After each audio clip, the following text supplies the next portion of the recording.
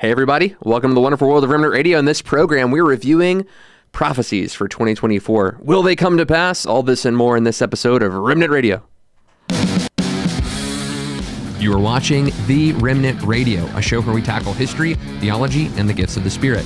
My name is Joshua Lewis. I'm the pastor of King's Fellowship in Ada, Oklahoma, together with my friends Michael Miller at Reclamation Church Denver and Michael Roundtree at Bridgeway Church OKC. We set aside time every week to discuss the gifts of the Spirit. Things like, how should we pray for the sick, and how do we interpret tongues, and should we believe all the prophetic words for the new year? If you're looking for a charismatic podcast with practitioners who are actually doing the stuff, this is the show for you.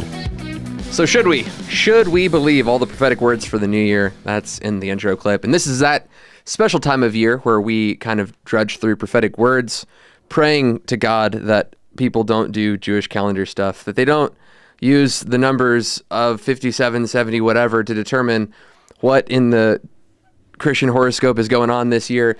It is that time of year, that season. 'Tis the season. If you want to stay tuned to all of the best of Remnant Radio, such as prophetic reviews like we're doing today and that we did last week, we would encourage you to subscribe to the channel. But if you want to stay notified with all the different stuff we have going on, whether it be conferences, courses, all the different happenings taking place here at Remnant Radio, make sure to check out the link in the description of this video. You can sign up for our newsletter. We will be having a course that is going to release just shortly, and we're going to have discount codes that are going to be released for people who are on that newsletter to join that course and other things as well. So we would encourage you, check out that while you can. Let me introduce you to my co-host. I mean, they're anointed. I don't know what they are to look at. I mean, they got a face for radio, these two. Sorry, super casual. So we're called the Remnant Radio. I want to know That's how right. anointed I am. I actually have anointing oil on set. Whoa. Oh fact, my gosh. You want to know how Look at anointed I am? Tell me. I have 3 vials, some of Whoa. which are partially used. You know, so you never know. So Why your do I have face is 3? your face is vile, and you have 3 vials, is what you're saying. I think that's a different use of the word vial. Guys, this is how we treat each other off air. I'm so sorry. No, I don't mean to roast I bring people. anointing oil with me all the time because you never know where you could be praying for a sick person. So I just have it with me, and I like, you know, one in my backpack, got some in my truck, got some. I mean, I got anointing oil everywhere, man. Over here to Remnant Radio. So now this is a true story. When Michael bought his house, he went outside with a super soaker full of oil and just sprayed. That's not true. I made that up. I made that up. Like when you say this is a true story, people think, oh, this must be a true story. But that's not. Well, don't you use those oils to go tanning with? Isn't that what those oils are for? Yes, that's what they're for. It's your tanning oil. Yes, Guys. Your This is spiraling out of control early on. We had a nice, neat intro. Solomon joke, but no one picked it up. No, let's ignore all of those and dive into our discussions today about judging prophetic words. I think it's important that we talk about why we do prophetic words, what we're doing, what we're not doing, the kind of spirit we want to have. We want to give each other a hard time, but we don't want to give our brothers and sisters in Christ a hard time when it comes to the prophetic stuff. But we do want to police the movement when things getting a little crazy. We are charismatics ourselves. We believe in the gifts. We love it. One of you guys want to pick up from there, talking about what we want to do, what we don't want to do, as we're diving through prophetic reviews for people who may be watching this the first time and think that we're just trying to be ugly to other charismatics out there, which is not the case. It's like you're previewing the episode as though we're just going to be mean to everybody. No, that's not. There's this culture in the charismatic space that it is ungodly to review a prophetic word because you're basically throwing people under the bus. Now, there's a way to do it in which you are throwing people under the bus. You know, if you got like, I don't know, like a prophetic bingo or something like, okay, one might say. There. Yeah, but if you do it with a mocking spirit, yeah. And we definitely want to avoid that, but we also want to obey the scripture. It says test all prophecy. And that's 1 Thessalonians chapter 5. And so we're to test it. We're to hold on to the good, let go of the bad. And 1 Corinthians 14:29, we want to weigh it. So we're just trying to obey the Bible. And what we found is that when prophecy is weighed and discerned, as it says in the Bible, then it is not despised. But if we refuse to test it, people will despise it. And that's what's been going on for a long time. And so we're just hoping that that in doing this, we can, one, obey the scripture, and two, actually exalt prophecy as a wonderful gift to be treasured and esteemed, so treasured that we test it. So, Praise God. Miller, did I miss anything? No, I think we're attempting to do what hasn't been done. I mean, in a lot of times in history, even in Jeremiah's day, there was a lot of prophets that were prophesying things that were from their own imagination. And yet you have Jeremiah, who's a true prophet. And I think that this is happening in every day and age, where sometimes you've got a number of people prophesying things, some who are legitimately prophesying things that come to pass, prophesying things that cause people to repent and turn back to God. And then those who kind of come off a little bit different than that, and just full on false prophets as well. And you know what's interesting is I think we started doing this in 2019. Was that the first time, Josh? Yes, sir. 2019, the marathon we did on New Year's. So 2019.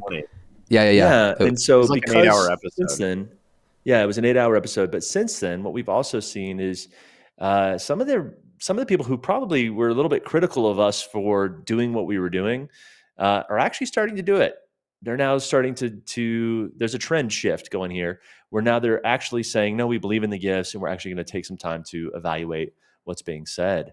And so that's kind of a cool trend. Yeah. I wish they would have jumped on earlier. And I wish we didn't have to do that to begin with. But it is kind of nice to see that we're not the only ones doing that now.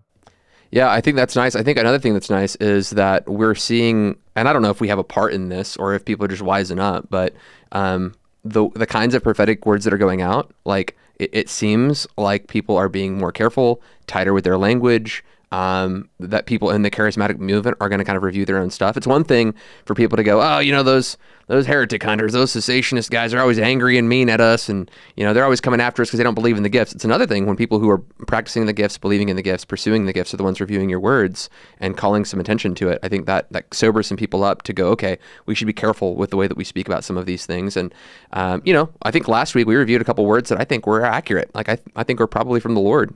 Marcus Murillo doesn't give a lot of details, but he gives some predictive prophetic words that I think are strong. But so does Jeremiah Johnson, and I thought both of those were true. I mean, as much as I weighed them. So some people are going to watch these videos and go, oh, you know, did they ever get a prophetic word that they think is real? It's like, we won't know until the end of the year if it is. But man, they seem to bear witness. They seem to have a ring of truth to them. For me, I think Miller might have said the same thing. Scripture. In line with the scripture, certainly. Potentially could come to pass, and we'll see what happens. But I think some of these today, you know, we've got one with Chris in it, and Chris has seemed to get some stuff right. I'm cards on the table. Chris knows this. I've told Chris this when he came on for the interview. You know, John the Baptist in Turkey, you know, prophetic word was super weird for me. I've been on sus radar ever since. But, you know, Chris has given some words that have come to pass. You know, Miller's got a book in his office, apparently, of a bunch of prophetic words that have come to pass from Chris Reed that Chris published. I don't think Miller's read that, but it, you know, potentially it could be true. The stuff from Troy Black, Troy Brewer, Jennifer LeClaire, I don't have as much confidence in. Just cards on the table, letting you guys know on the front end. Don't give away the show before we get to the episode. I think there's some good stuff and some stuff that needs to be policed that I think is, again, out there. I like the word shepherded more than policed. I'm not going to arrest my brother. I think there should be a little bit of police brutality in the policing of some of this. No. I don't think shepherd fits. No. I think there needs to be a little bit of... Miller is cracking up over there. Both of them. No. I'm sorry. We're shaking our heads. No, we're not cracking up. No. So, maybe we should just start watching clips before I dig myself a hole. Police brutality, literally or symbolically. in the policing of some of these. Right. Dude, I can't do transfer of wealth again. I can't do 5770, whatever. Okay. Someone's got to tell these people to stop. Spray some mace in that one's eyes. I mean, just hit it with a nightstick. Just prophetically, not literally. Prophetically. Okay, so we should jump in, though. We should jump in because some people don't care about our jokes. Although, that's right. I don't know. A few people in the chat are LOLing. You guys are egging us on. So let's. What's the first one that we want to do? We want to do Chris Reed. We told people we do Chris.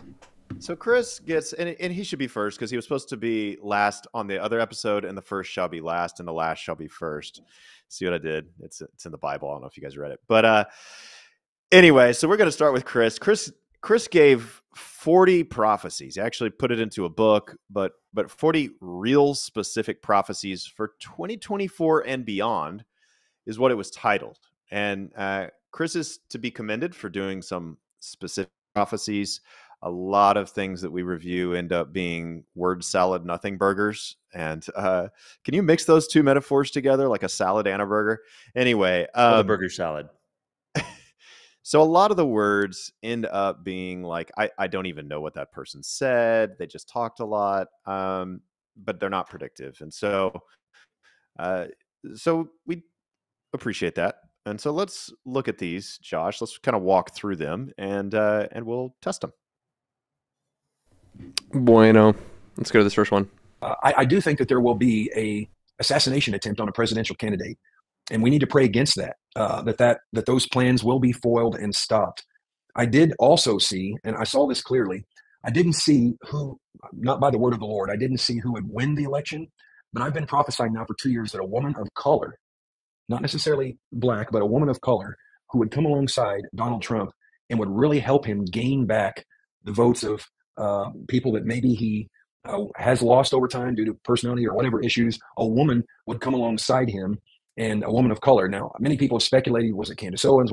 They've asked me. I can't say for sure, but I really have a strong feeling that the vice presidential candidate, I do not say this by the word of the Lord, but by strong impression, I believe Nikki Haley will be the VP choice for Donald Trump. And that's just what I feel strongly in my heart. And I think that that's important. I still am standing on what the Lord showed me. I do not believe Biden will finish his allotted time in office. I saw him being removed from stage, like stage left, if you please. But it was like very close to the election. And there was a scramble almost like at the last minute to find a solid presidential candidate. There was controversy around that. And it was like Kamala Harris either became president or assumed presidential powers to some degree for a short period of time. And I will say this, you're going to continue to see major riots in Europe. The Lord showed me this last year. One of the prophecies was, I said, Paris would become a hotbed of turbulence as many of the European nations, as the European Union continues to fracture. That's a prophecy in and of itself. As it will continue to fracture, many of these European nations they won't fall into nationalism in the negative way, okay? But they will become very concerned about their culture, their national boundaries, and their nations being overrun by mass illegal immigration. And just this, over the last few months, we've seen many protests in various places where in many of these European nations, they said enough is enough. We cannot sustain this illegal immigration. It cannot continue. And so I think you're going to see also some major other leaders that are going to get in serious trouble because there'll be a resurgence of conservatism. And what I mean by that, a populist conservatism that will come over the map, kind of like it did in 2016 around that time area. I think there's another cycle of that coming through. We already saw it happen in Italy. We saw it recently happen in Argentina with the new conservative leader there. And I think we're going to see conservatism come more into Canada as Trudeau, I think, is near the end of his tenure there as I'm speaking into 2024 and beyond. And also, I think that there'll be a period of where Emmanuel Macron, the president of France, prime minister president, I think there'll be a time that he will lessen or lose power, but then he'll come back in another way. But I really do believe we're going to see a real change of the tide in 2024 with conservative leaders, continuation of strong women leaders that are rising up. And I think we're going to see 2024 be a year of a lot of people in the church, in the kingdom, in the political world, not just the political world, but in business, people who have unfinished mandates, but for whatever reason didn't finish them, and they're going to get a second chance for a first impression. And so a rise of populist conservatism coming to Europe, prioritizing borders in those nations. I think we're going to see more and more nations pull away from the European Union as we see it continue to fracture, and mass illegal immigration all over the globe from the Southern Hemisphere, not just into America, even though that's going to continue to be a problem, but also even into Europe, from the Southern Hemisphere immigrating into the Northern Hemisphere. And it's going to cause a conflict of nations. I think the Israel situation, there'll be pauses, peace, then some more fighting. But I think the stage is being set ultimately for Israel to strike Iran, who's behind a lot of this. And I talk about in this book, by the way, the Principality of Persia, how it's resurfaced in this generation like it did in the days of Daniel 10. And so I think we'll see Israel strike Iran, maybe their Iranian nuclear development facility, with working in partnership with the U.S. So I think this is going to be a year of real change, a lot of positive change, but just like in Just like in the Bible, it says in the last days in Isaiah 60, when there's gross darkness on the earth and on the peoples, the light and glory will come upon God's people. So it's going to be the wheat and tares coming to full maturity at the same time. This is your time to research. God is simultaneously, while darkness seems to grow, he's also going to be striking the Babylonian system in 2024. And a lot of the globalist politicians, the globalist one world order politicians, you're going to start to see them fade out. I think you're going to even see change in the Vatican. And remember that.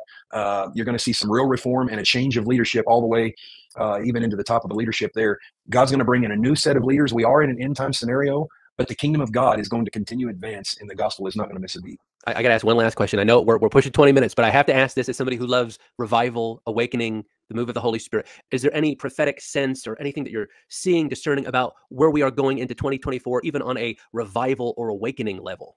Yes. So I think that there is a real power on right now. The Lord's saying to me that he's taking things back to where they began. Original anointing, the original calling, the original mandate.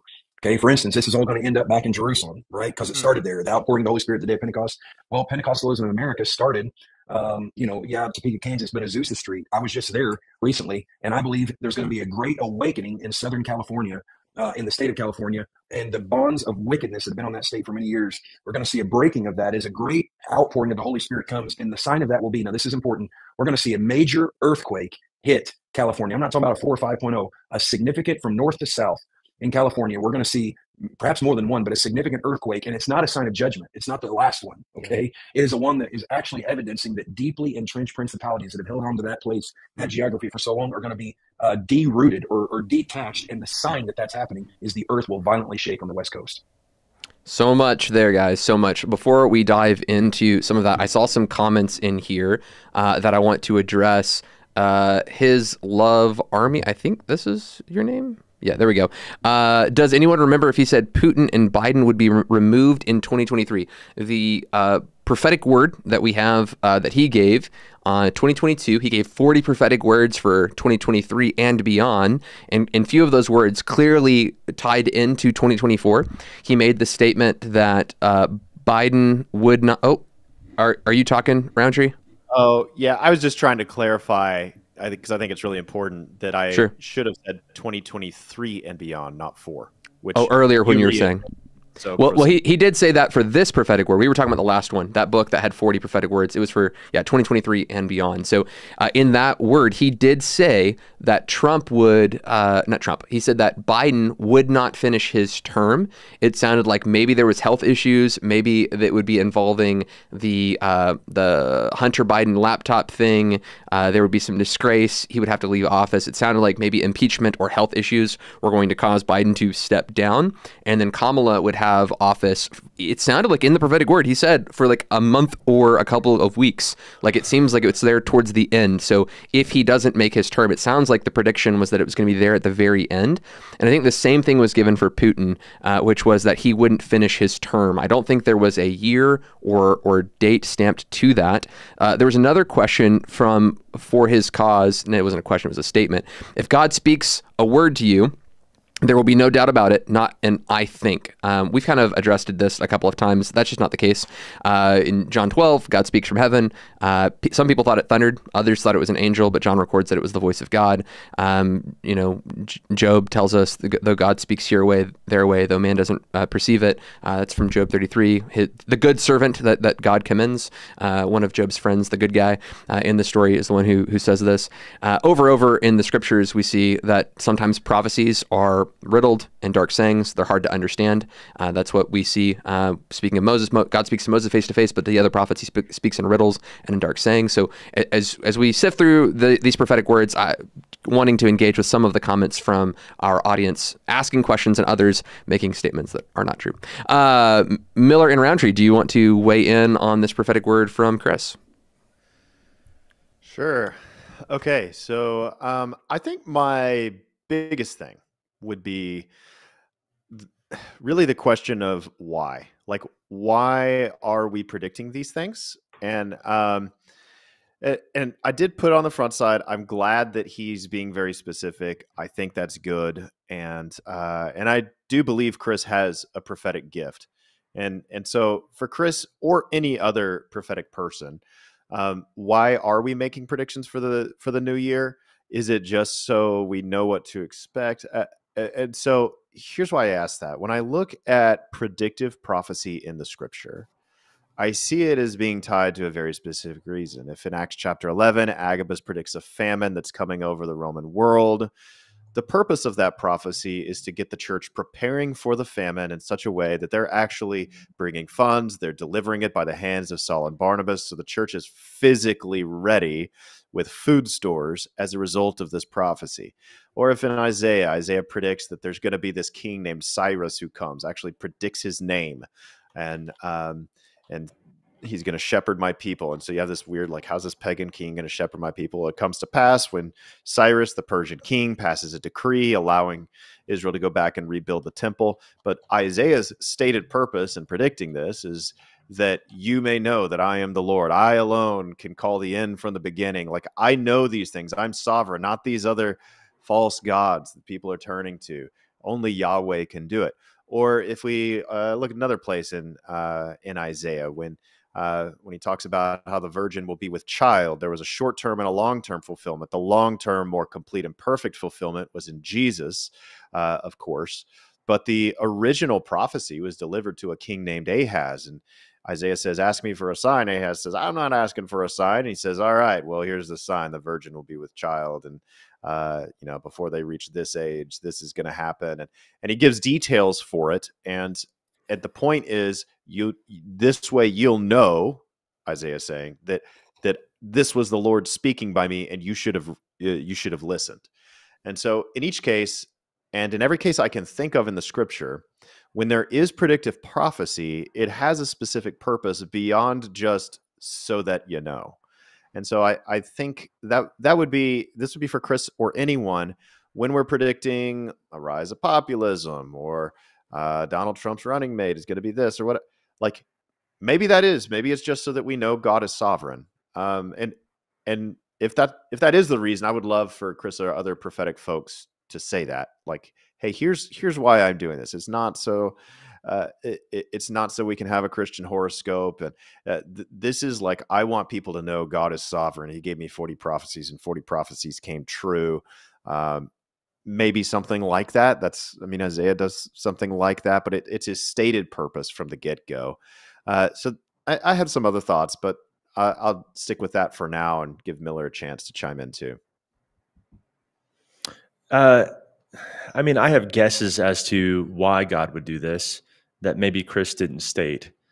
In the same way that, Michael, you and I have gotten words of knowledge for people. Like, I've looked at a person, I've told him his name and his occupation, and I just had that knowledge. Why did I know that? Because God knows exactly what's going on with them.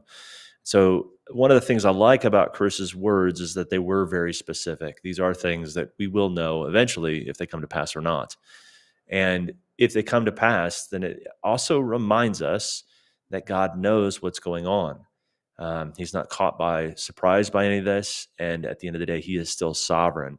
And so you can also assuredly know that he will come back and reign and rule as he is reigning even now. So I think there are reasons. I wish Chris would have stated those. And I don't know, and I may be giving him the reasons he would have stated on his own, but those are things I can think of.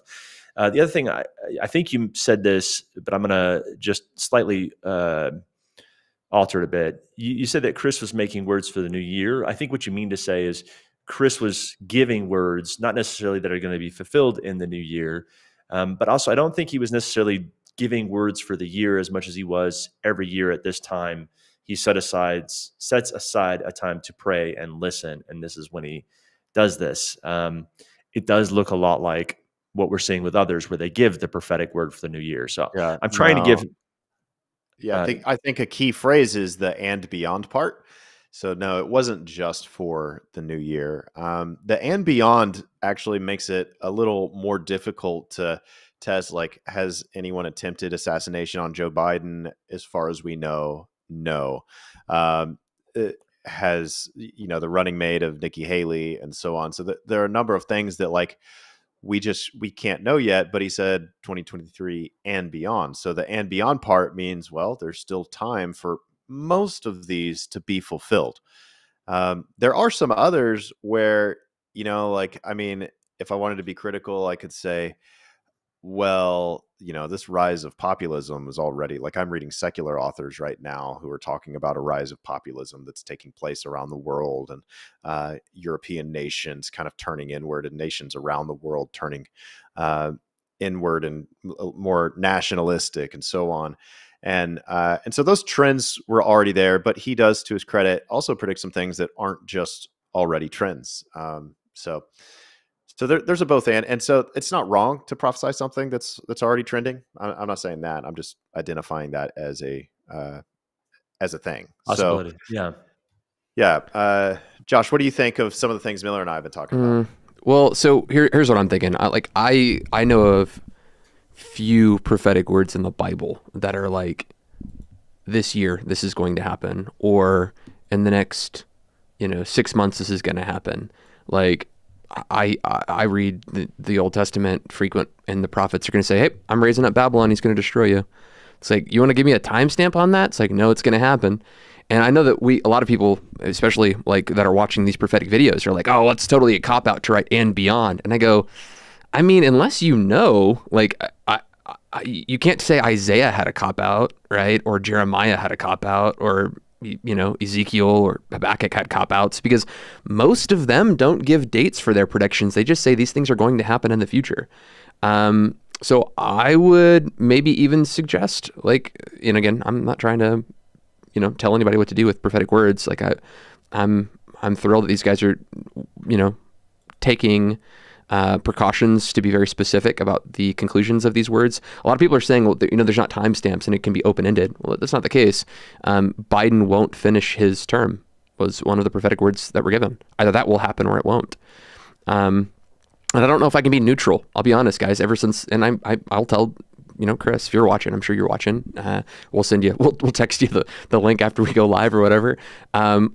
I have a hard time wanting to get, like, from the time that there was this angel that came to him and talked about stuff, John in Turkey, and the French, was it French prime minister or French president or something like that? Kind of having some background. It sounded like Antichrist-like characteristics. He said a kind of Antichrist, not that he would be the Antichrist, but like there were some things that just, I don't know, man. They caused me to kind of pause and go, I don't know about that. We'll see. I don't know. Ever since, it's kind of put words from him on pause for me. I don't know that I have the same kind of, I don't know, expectation that these things will come to pass. I mean, I certainly don't want him to be wrong. I certainly don't. I don't want these things to happen per se, but I don't want Chris to look bad, nor do I want the charismatic community to get more prophetic words wrong. Like, I hope that they're right, but at the same token, I have a sense of skepticism because of it. Yeah. So he does mention a couple of other things, like an earthquake and a revival in Southern California. Man, that would be hopeful. And honestly, if there's a huge earthquake that happens, that would be like, wow, it would cause me to be very excited. I think it's just a wait and see kind of thing. I'm probably not as bearish. Like, yes, that word about John in the cave, that kind of was like, that's not good. But then a lot of the other stuff he's said, there are signs that of things he's prophesied that have come to pass. And then, regarding, this is a weird thing, because this kind of reminded me of this idea of a big earthquake hitting. I don't know where I read this, and Roundtree, you might be able to help me on this. I think this might have been in Jack's newest book, but I think it also may be the chapter that was unpublished, or maybe it was just a sermon or a conversation we had. The earthquake where he says, you tell me the date and it'll happen on that date. That one? Yeah, well, it was a earthquake that he predicted about when he would fly into California to visit John at the John Wimber at the vineyard. And then it happened. And Jack made this statement about Paul that I thought was very insightful, but it was like, you only know it in hindsight. On the front end, it sounded like this earthquake was going to be a way of confirming that Paul is a true prophet. But in hindsight, it ended up being an omen of the kind of damage that would happen in Paul's wake, because he ended up doing so much damage to a lot of people. Yeah. And I just thought that was interesting. And I really hope that, this kind of earthquake would be exactly as Chris said, just the opposite of massive damage, but rather revival. Yeah, that's my hope. All that to say. Well, to your point, though, we do, when evaluating prophecies, we have to leave space for people to prophesy things that, even in the communication of it, are a little mysterious. I mean, sure, we'd love for somebody to just hand us Biff's almanac and give us a list of dates so we can all get rich together. Biff's almanac. Yeah. Right. So yeah, that would be awesome. But you read Revelation and John doesn't give us Biff's almanac. He gives us terrifying visions, and people are still bewildered over the meaning of these visions. And so prophecy can be that way, and we have to allow prophecy to sometimes. Now, again, Chris is pretty dang specific, but there can be some things where, to your point, Michael, we have to understand sometimes people can prophesy things that are a little ambiguous that we understand on the backside. And you might not like that about prophecy, but it behaves that way in the Bible. So we have to allow space for it to behave that way in our lives.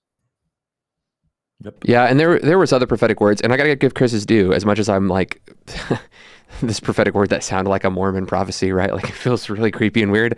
He's given a lot of words that have come to pass, right? Like oil spills in Florida, wildfires. Like he's given specific words. He's given other words that look like they've come to pass, and words that look like there's a high probability that they will come to pass. It looks like it's going to be a toe-to-toe between DeSantis and Trump. And it looks like that Trump is going to beat DeSantis, which is, again, all the things that he's predicted. And we didn't even know that DeSantis was running when he gave these predictions, right? So, like, he was still going for Florida and wasn't necessarily trying to... It was pretty obvious, though. It was pretty obvious. A lot of people even in... Yes. But granted, I don't think that makes it an off-limits word to share. I don't think so either. It's just not going to have the same effect as, like, when Isaiah predicts Cyrus hundreds of years before, so, right. So it's different, but it doesn't mean it's wrong to do that. So, right. So all I'm saying is, when you weigh prophetic words, you've got to weigh the track record. You've got to weigh the person's fruit. You got to weigh them doctrinally, right? So, as far as I'm aware, and we've had conversations with Chris, he seems to be an Orthodox guy. He doesn't believe any heresy. Justification, he's got it down. Trinity, he's got it down. Christology, he's got it down. Like, he's just an Orthodox dude. Prophetic words that he's gotten wrong. If he gets these wrong about Trump, I guarantee you he's going to repent. Like, he's told us publicly, I'll repent if I get this wrong. And more power to him. I'd be proud of him if he did that. But also, like, I'm weighing some of the odd stuff. I think it's odd. I don't think odd is disqualifying. I just have to admit that I don't know that I can remain neutral. It's just, it's odd. But then he's gotten stuff right. And I think that we should take that into consideration as well when weighing these words. So, any other thoughts on this, guys? Would y'all stand behind this and go, I think that's a word of the Lord? Oh. Would you say, man, I don't know, we'll see? Would you say definitely not the word?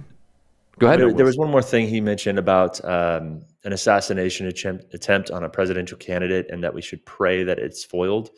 I think that's an interesting thing to note, is that he's claiming there's a prophetic thing that's going to happen, and that there's prayer can impact the outcome. So that's kind of something to be aware of on this one. Yeah. That's right. Like, it's not as though Jonah was a false prophet because he went and said Nineveh is going to be destroyed, and then the people repented and it wasn't destroyed. So we call this conditional prophecy. Jeremiah talks about this. I want to say, is it Jeremiah 18, guys? Where he talks about, if you say this is going to happen, this bad thing, but the people repent, I'll relent. And if they don't repent, or if they turn really evil after they've been righteous, the thing comes. Like, God gives these conditions about prophetic words based on obedience and repentance. And so, and in this case for Chris, he mentions prayer. So we do have to have space for conditionality in prophecy. I do believe, Michael, it's Jeremiah 13. 13. Does that sound right to you? Hey, okay. There's a first for everything, guys. It's the end times for sure. If Michael Roundtree can't find a Bible verse and I'm the one who helps him find it. So let's go. Next one. Okay. Does anyone want to weigh on whether they want to say this is for sure the word of the Lord, or you don't know? I'm going to say I don't know. Roundtree or Miller? I'm going to say I'm rooting for him, but I don't know. We'll know after on this one. TBD. Got it. Okay, cool. We'll jump in. Here's Jennifer. Buckle up. That how the Lord can speak through many people the same thing and then speak different things through each of us. I want to highlight one thing quickly. Now, some years ago, Chuck Pierce began to prophesy about the new Watchman movement rising. And, I jumped in on that. That's been one of the calls on my life, is the Watchman anointing, and began to write and teach on that. I was in prayer a few weeks ago, and I was reading the book of Nehemiah. I always ask the Lord, what do you want me to read? He said, read the book of Nehemiah. And in one chapter, 3 times, it says the enemy burned down the gates. And I said, oh, Lord, he said, the enemy is trying to burn down the gates. Now, in ancient times, this was literal, but now the Lord is speaking symbolically, figuratively. The enemy is targeting gates at all levels of society. It's not just borders, it's the 7 mountains. And this is not a new strategy, clearly, but it is escalated because the Lord showed me the enemy is no longer interested in merely coming through the gates. He wants to burn them down completely, so there's no resistance to his plans. If he can burn down the gates, he can come in like a flood. Now, we know the Lord will raise up a standard as the intercessors pray, but we need to understand not just what the Lord wants to do, but how the enemy is moving against God's will, so that we're positioned rightly for this era of war. The enemy wants to dominate. He wants to change the times and the laws.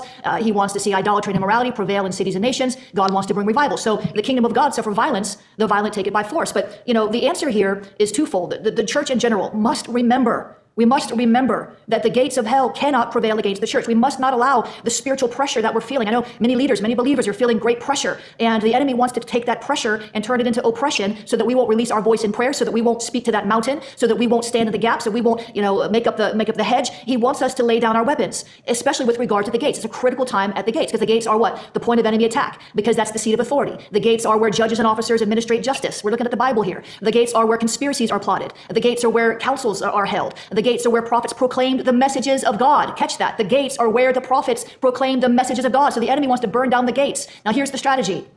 Watchmen must partner with gatekeepers at a higher level. We've seen for many years the watchmen on the wall, the gatekeepers guarding access. We need a new level of cooperation, sharing of prophetic intelligence, praying together between the watchmen intercessors, the watchmen prophets, and the gatekeeper intercessors. The gatekeeper intercessors must be alerted. See, the watchmen, you know this, the watchmen see from far off. The gatekeeper has a different perspective because the gatekeeper's job is to guard the gate. So we need the watchmen and the gatekeepers to really connect with one another. We don't need to be in silos. We don't need to be, in our little camps, our little flows, our little streams. We must, as we're doing here today, come together with different perspectives, different understanding of different cultures, different nations, different types of warfare, different streams of prayer. And we must begin to release the gatekeepers over these closed gates to quench the fiery darts of the enemy. And it's the combination of the watchkeeper and the watchmen and the gatekeepers through the avenue of worship and prayer that's going to prevent the enemy from burning down these gates. He's not going to prevail. I decree it in the name of Jesus. I declare that the watchmen and the gatekeepers are going to rise up. They're going to share intelligence. They're going to pray without ceasing. We're going to walk in humility. And I say in the name of Jesus, the mountains will move, the gates will be secured, and we shall prevail because we are a victorious church in Jesus' name.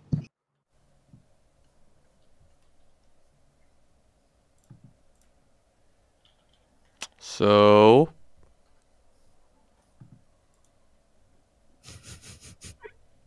you're muted, bro. Nobody can hear you laughing. Please stop. You're muted. Oh yeah, sorry, my bad. It's okay.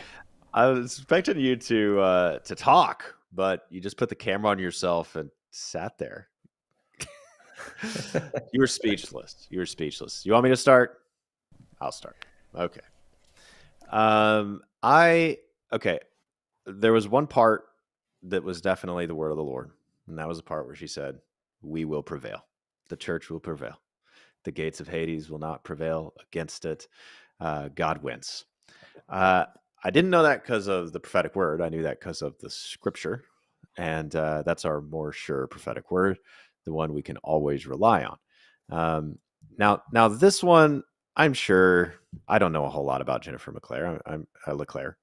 I'm sure that she's serving the Lord. And I would give her this credit too. She's exhorting people to do holy things, like pray and listen to God. Those are holy.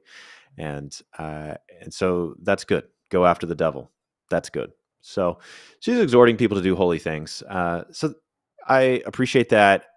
Other than that, though, I would say I wouldn't label this a prophecy personally. I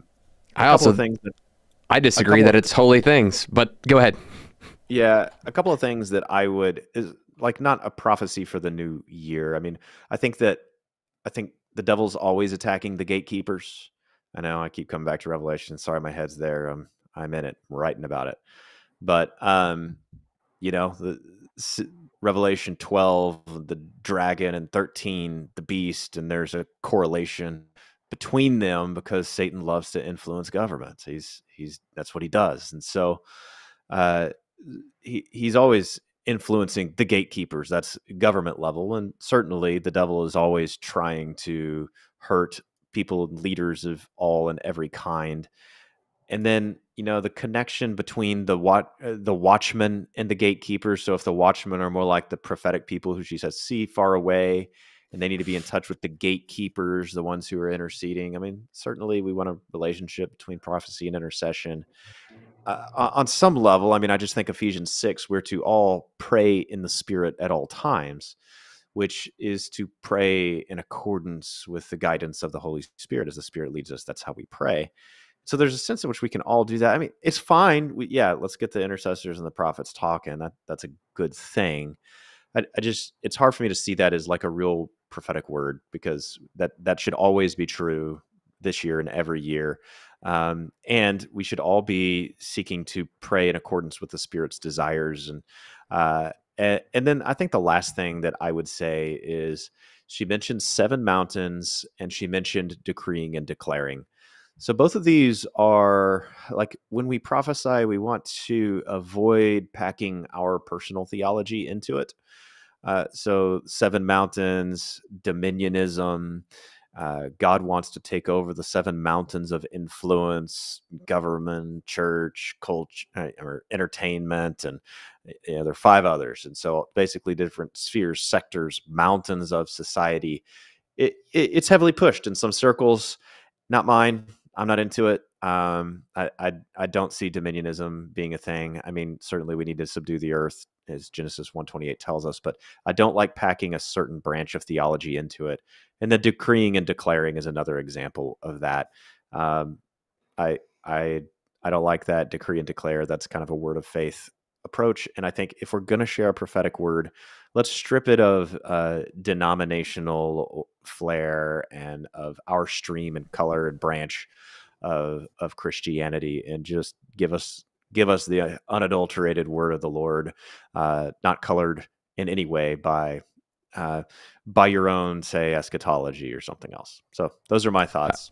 I think it was nonsense.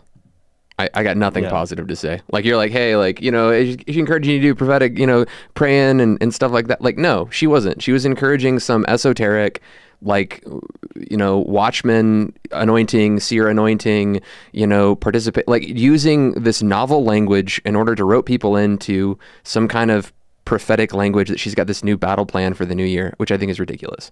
I don't think it's helpful. I think this is indicative of charismatics who think if they do these esoteric spiritual practices behind closed doors, they will feel like they're contributing to the salvation and the transformation of the world rather than actively participating in it, right? You want to do spiritual warfare? Like, stop getting into a closet with a bunch of seers and speakers and speaking to spirits and attacking the demonic forces and these principalities. Go out and preach the gospel. Tell people to repent and believe.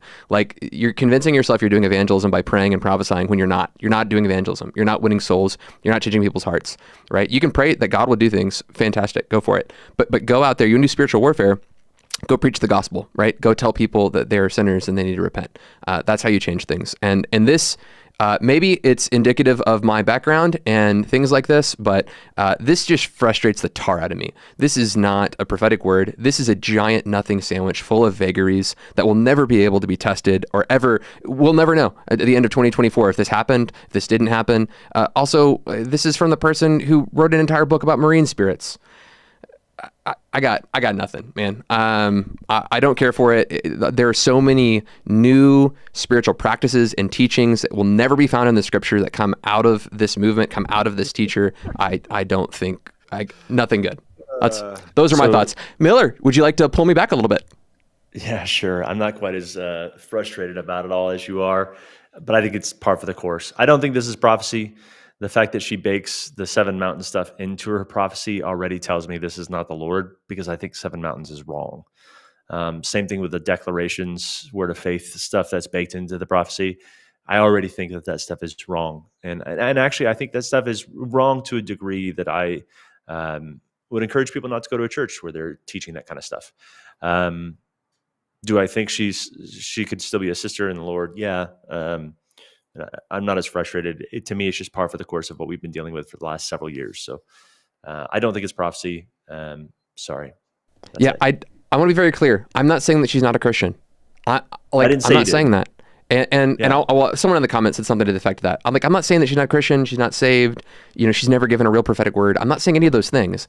I'm just saying when you give vague words, when you teach things that can't be found in Scripture, when your prophecies are as vague as your teachings and they don't seem like they're tethered to anything substantive, like, what do you want me to do? Like, I feel like these are the kinds of prophetic words that require us to keep doing this until things change. Like, I don't want to do prophetic reviews every year. Don't want to do it. But like, if we don't do it, this stuff keeps happening. And then every year people rush to this kind of thing to get the new word for the year to ultimately get a nothing burger. Like, you would have more direction from the Lord in a fortune cookie. Like, there's nothing there. Sorry. That's all I have to say. Do you guys want to move on to the next one? Or does, again, someone need to correct me publicly? I'm perfectly fine if you can pull me back a little bit.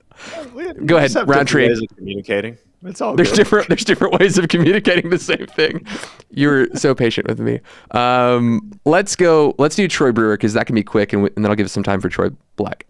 But if you go back, if you look at the 84th verse of the Old Testament, I did make this video a little bit different. There is a count of errors in the top right corner. So just heads up.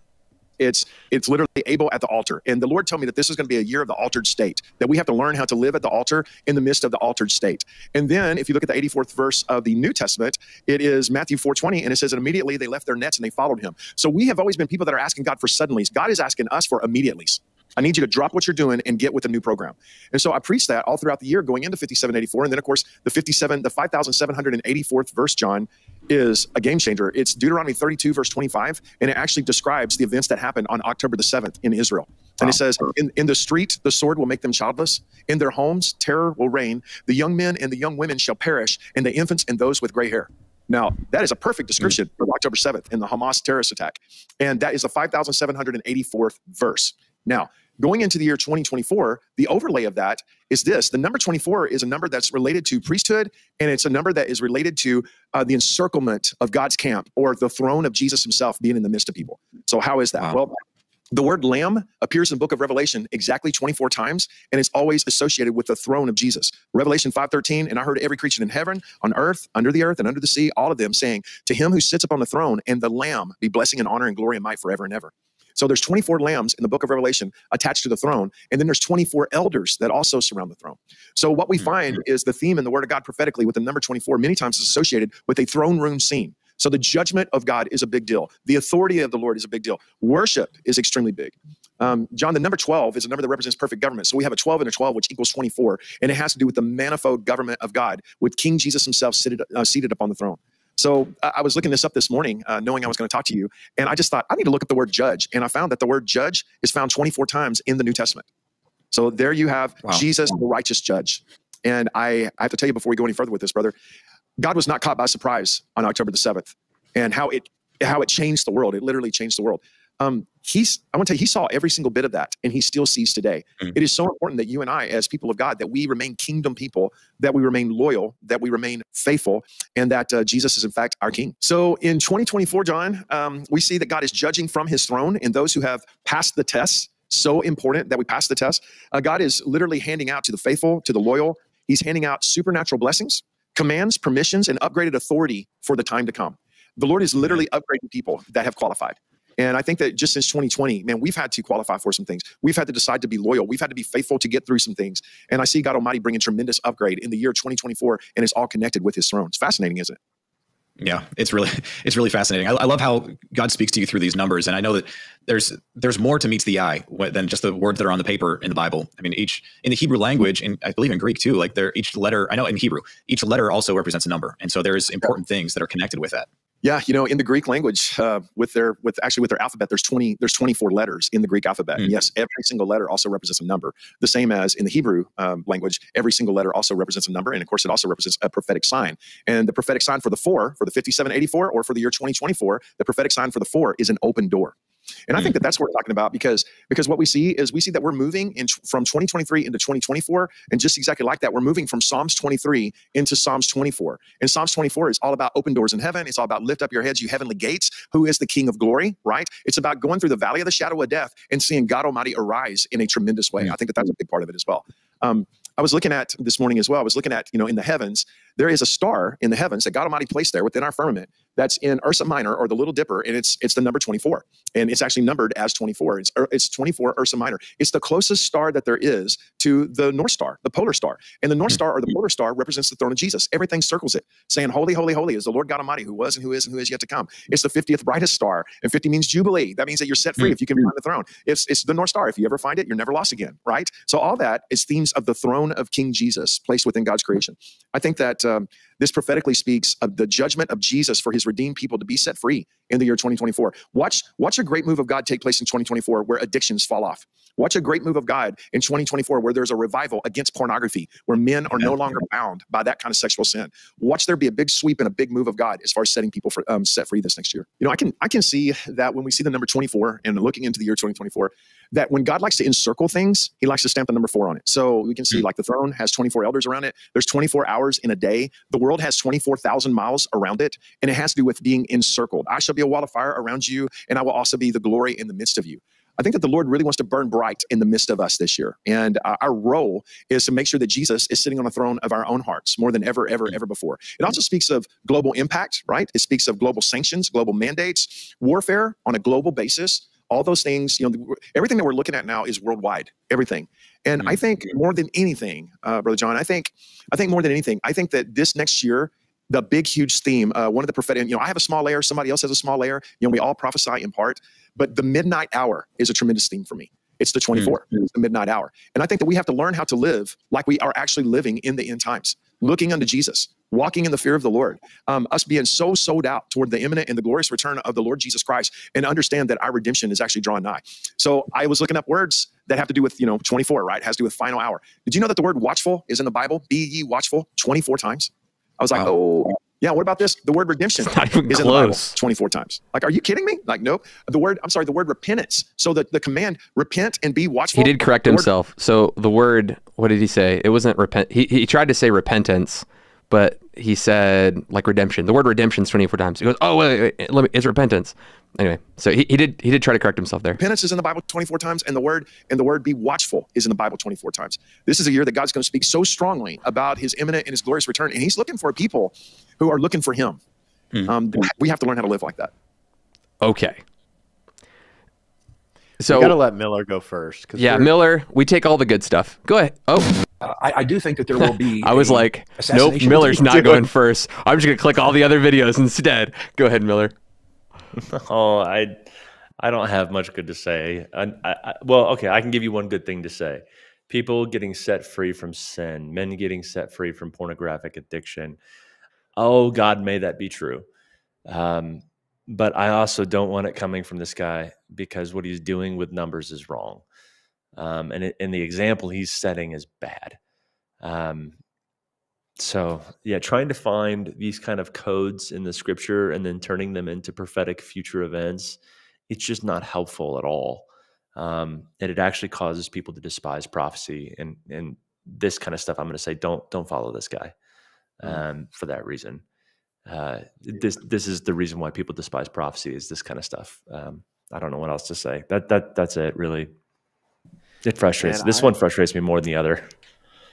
Yeah, Josh, I actually feel like you did on the last one right now. It's going to take restraint. This one upset me. What I want people to remember when you prophesy, and is you're speaking, you're representing God. And if you prophesy to thousands or millions of people, like you should tremble to do so. And to just throw out there a bunch of numbers like this is for one, most of them were wrong. Maybe all we counted. Most of the numbers I think he got wrong. it right that there are 24 letters in the Greek alphabet. He got that one right. Yeah, what he said about the star close to the North Star. I mean, I'm no astronomer, but according to ChatGPT, he's wrong. I don't know. I'd take ChatGPT over this prophet. That's where I'm like, you're not a prophet if ChatGPT beats you. I'm sorry. Like, it's destructive. It's bearing the Lord's name in vain. Now, I don't think that's his intention. I think he probably loves Jesus and prays to Jesus and trusts Jesus to forgive him of his sins and give him a brand new life. etc. I think he's probably a brother. I've never met him. I'm just saying, I think this is sin. I think that it is misrepresenting the Lord to say these, like, this is the year of the altered state. God is asking for an immediately, like, these don't make sense as prophecies to millions of people. Of course, God always wants immediate obedience, but what about that as a prophecy? And this is a year of upgrading authority, and somehow, like, the number 24, this takes us from Psalm 23 to 24. I mean, when the Bible was written, it didn't even have chapters and verses like this. It's just, it is destructive, and I wish it would stop. Yeah, the suddenlies versus immediatelys. I've said this in past episodes when we talk about prophecy, but anytime somebody tries to come up with pithy things like this, it's not to say that it's never the Lord, but there's more going on there.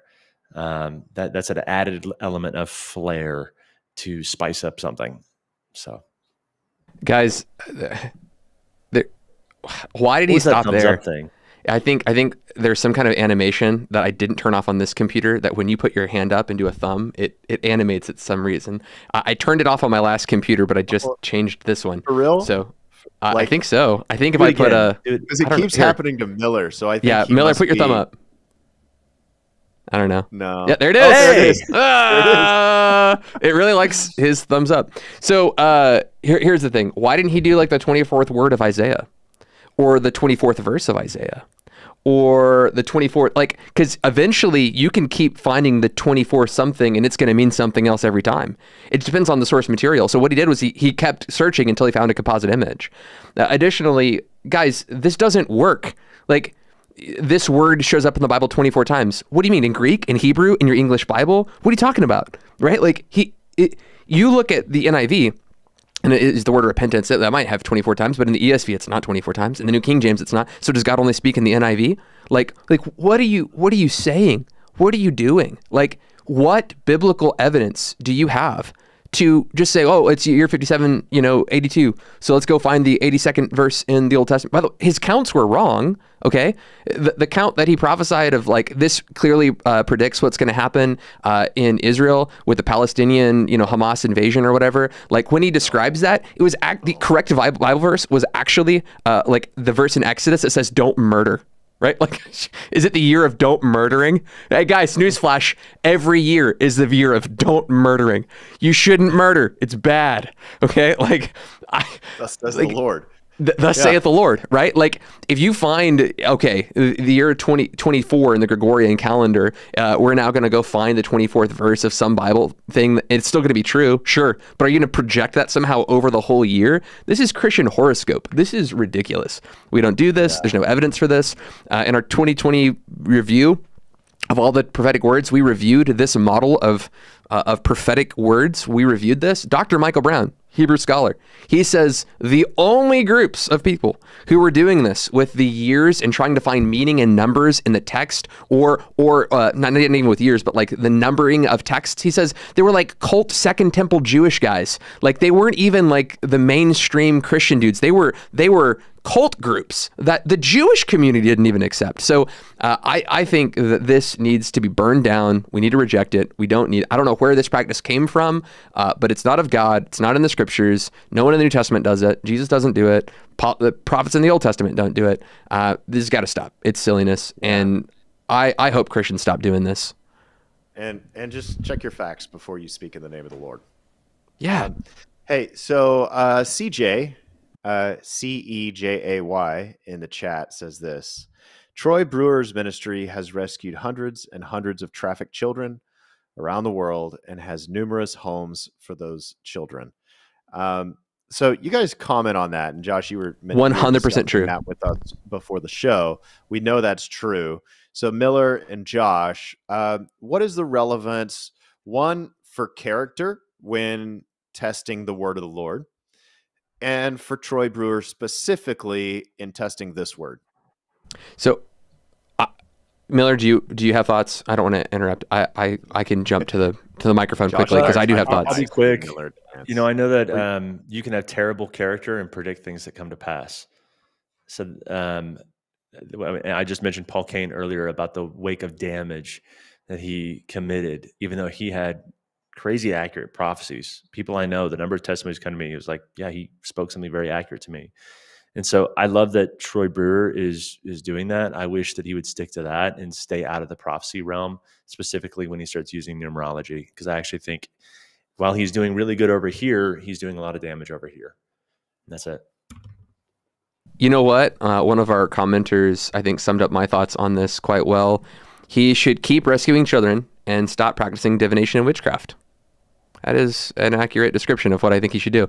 The Mormons rescue children. The Mormons adopt children, right? There's nothing wrong with ending trafficking, but just because someone does it doesn't mean that they're right. So I have mad respect for Troy Brewer as a Christian brother who pastors a church and locally in his church gives away food to homeless people, cares for people, rescues children. In fact, I was talking before the show how I have mad respect for the man, for the way that he is leading his community to be the hands and feet of Jesus in the Dallas-Fort Worth Metroplex and an open door church. Is he in Waco? I forget where he is. Wherever he is. Burleson, maybe. Burleson? Yeah, that sounds right. Fort Worth, maybe. That's right. It's South Fort Worth. But regardless, I mean, he is doing great and mighty things in the name of the Lord. And he should focus on those things and not this. This is bad. He should stop this. Friends of Troy Brewer should tell Troy Brewer, please stop. You're making Christianity look silly. You don't actually even need the Holy Spirit to give these prophetic words. You just need to be able to use math, right? Like if you can do prophetic words without the Holy Spirit, you shouldn't be doing that. That's wrong. Anyway, regardless, those are my thoughts about the child trafficking situation. Yeah, agreed. I will say, character is a test for prophets. Matthew chapter 7, Jesus says, "Many come to me in my name," and saying, "I prophesied in your name, cast out demons in your name." He ends by saying, "Depart from me, you workers of lawlessness or wickedness, I never knew you." And so we do want to, and he calls them wolves in sheep's clothing. We do want to pay attention to character. If someone has evil character, we shouldn't trust them as a prophet of the Lord. But it doesn't follow that if someone has good character, that automatically whatever they prophesy is true. Troy, it probably has good character. I don't know. But this is actually why you have to be just real careful about any YouTube prophet, because the truth is you really don't know their character. One of the things, who was it, guys, last week that it was Jeremiah Johnson who had submitted his prophecies to his local leadership, and they kind of waited and said, "We believe this is the word of the Lord," which also tells me he is accountable. That's something that you can lean into more. And Troy is probably accountable on his own life. I'm not suggesting he's not. I'm just saying, yes, character is a test. It does matter. If you have evil character, shouldn't be trusted, but it doesn't follow that just because you have good character, like Mormons often do, doesn't mean that the prophecies are automatically from the Lord. And in this case, they're not from the Lord. I can say that definitively. Guys, it's 5:03. Do we want to do Troy Black today? Do you want to? I'm good with rolling late if you guys are. Whatever Miller says. What do you want, Miller? I've got to cook dinner tonight, so I may have to jet out if it takes too long. I've got to. So how about we let Miller go first? How about that? Well, I say let's just wait on it. Let's do it next week. Okay, cool. Keep the people in suspense. Here's the thing. We're not really that prophetic because we've done this 2 weeks in a row. We thought that we could get like the fourth person in, and we couldn't. So y'all are going to have to wait on Troy Black. We'll review that one next week. So yeah, there's that. Sorry, guys. But next week we'll do some more prophetic review. Josh, is next week our last one? I hope not. We're definitely going to take a break. There are so many words to be reviewed. We usually spend January. I think next week, though, since we're all filming together, I don't know what we're going to do for that Wednesday show. So, yeah, there's that. Oh, there's that. So we will figure it out and we will let you know. But that's why you need to subscribe to the newsletter. See how I did that on-ramp into my ending pitch of the end of the show. Subscribe to the channel, hit the like button so that you're notified if and when we release prophetic videos just like this one. But if you really want to know what's going to happen, when it's going to happen, you need to be on the newsletter. You need to subscribe. It's in the description of the video. You get discounts for courses when we release them, conferences, all that fun stuff. That's one of the reasons you want to be on the newsletter. Lots of cool information on how to support us on Patreon, which will give you access to extra content there on Patreon, which I do believe one of the Michaels is going to be doing a prophetic training on soon. Michael Miller, is that right? The beginning of next month, you're doing a prophetic training on the Patreons? I don't even know. Is that true? Am I on the schedule? That is disappointing. Michael Miller needs to subscribe to the newsletter so that he knows when we're doing prophetic trainings on the live Q&A. Obviously, Miller's not subscribed to the newsletter, or he would know. Guys, thank you so much for tuning into this episode of Remnant Radio. We'll see you guys next Monday from 4 to 5 p.m. Central Standard Time. Hey, have Miller give us a thumbs up. Thumbs up, Miller. Thumbs up. There it is. Let's see if you can get it. Get the icon.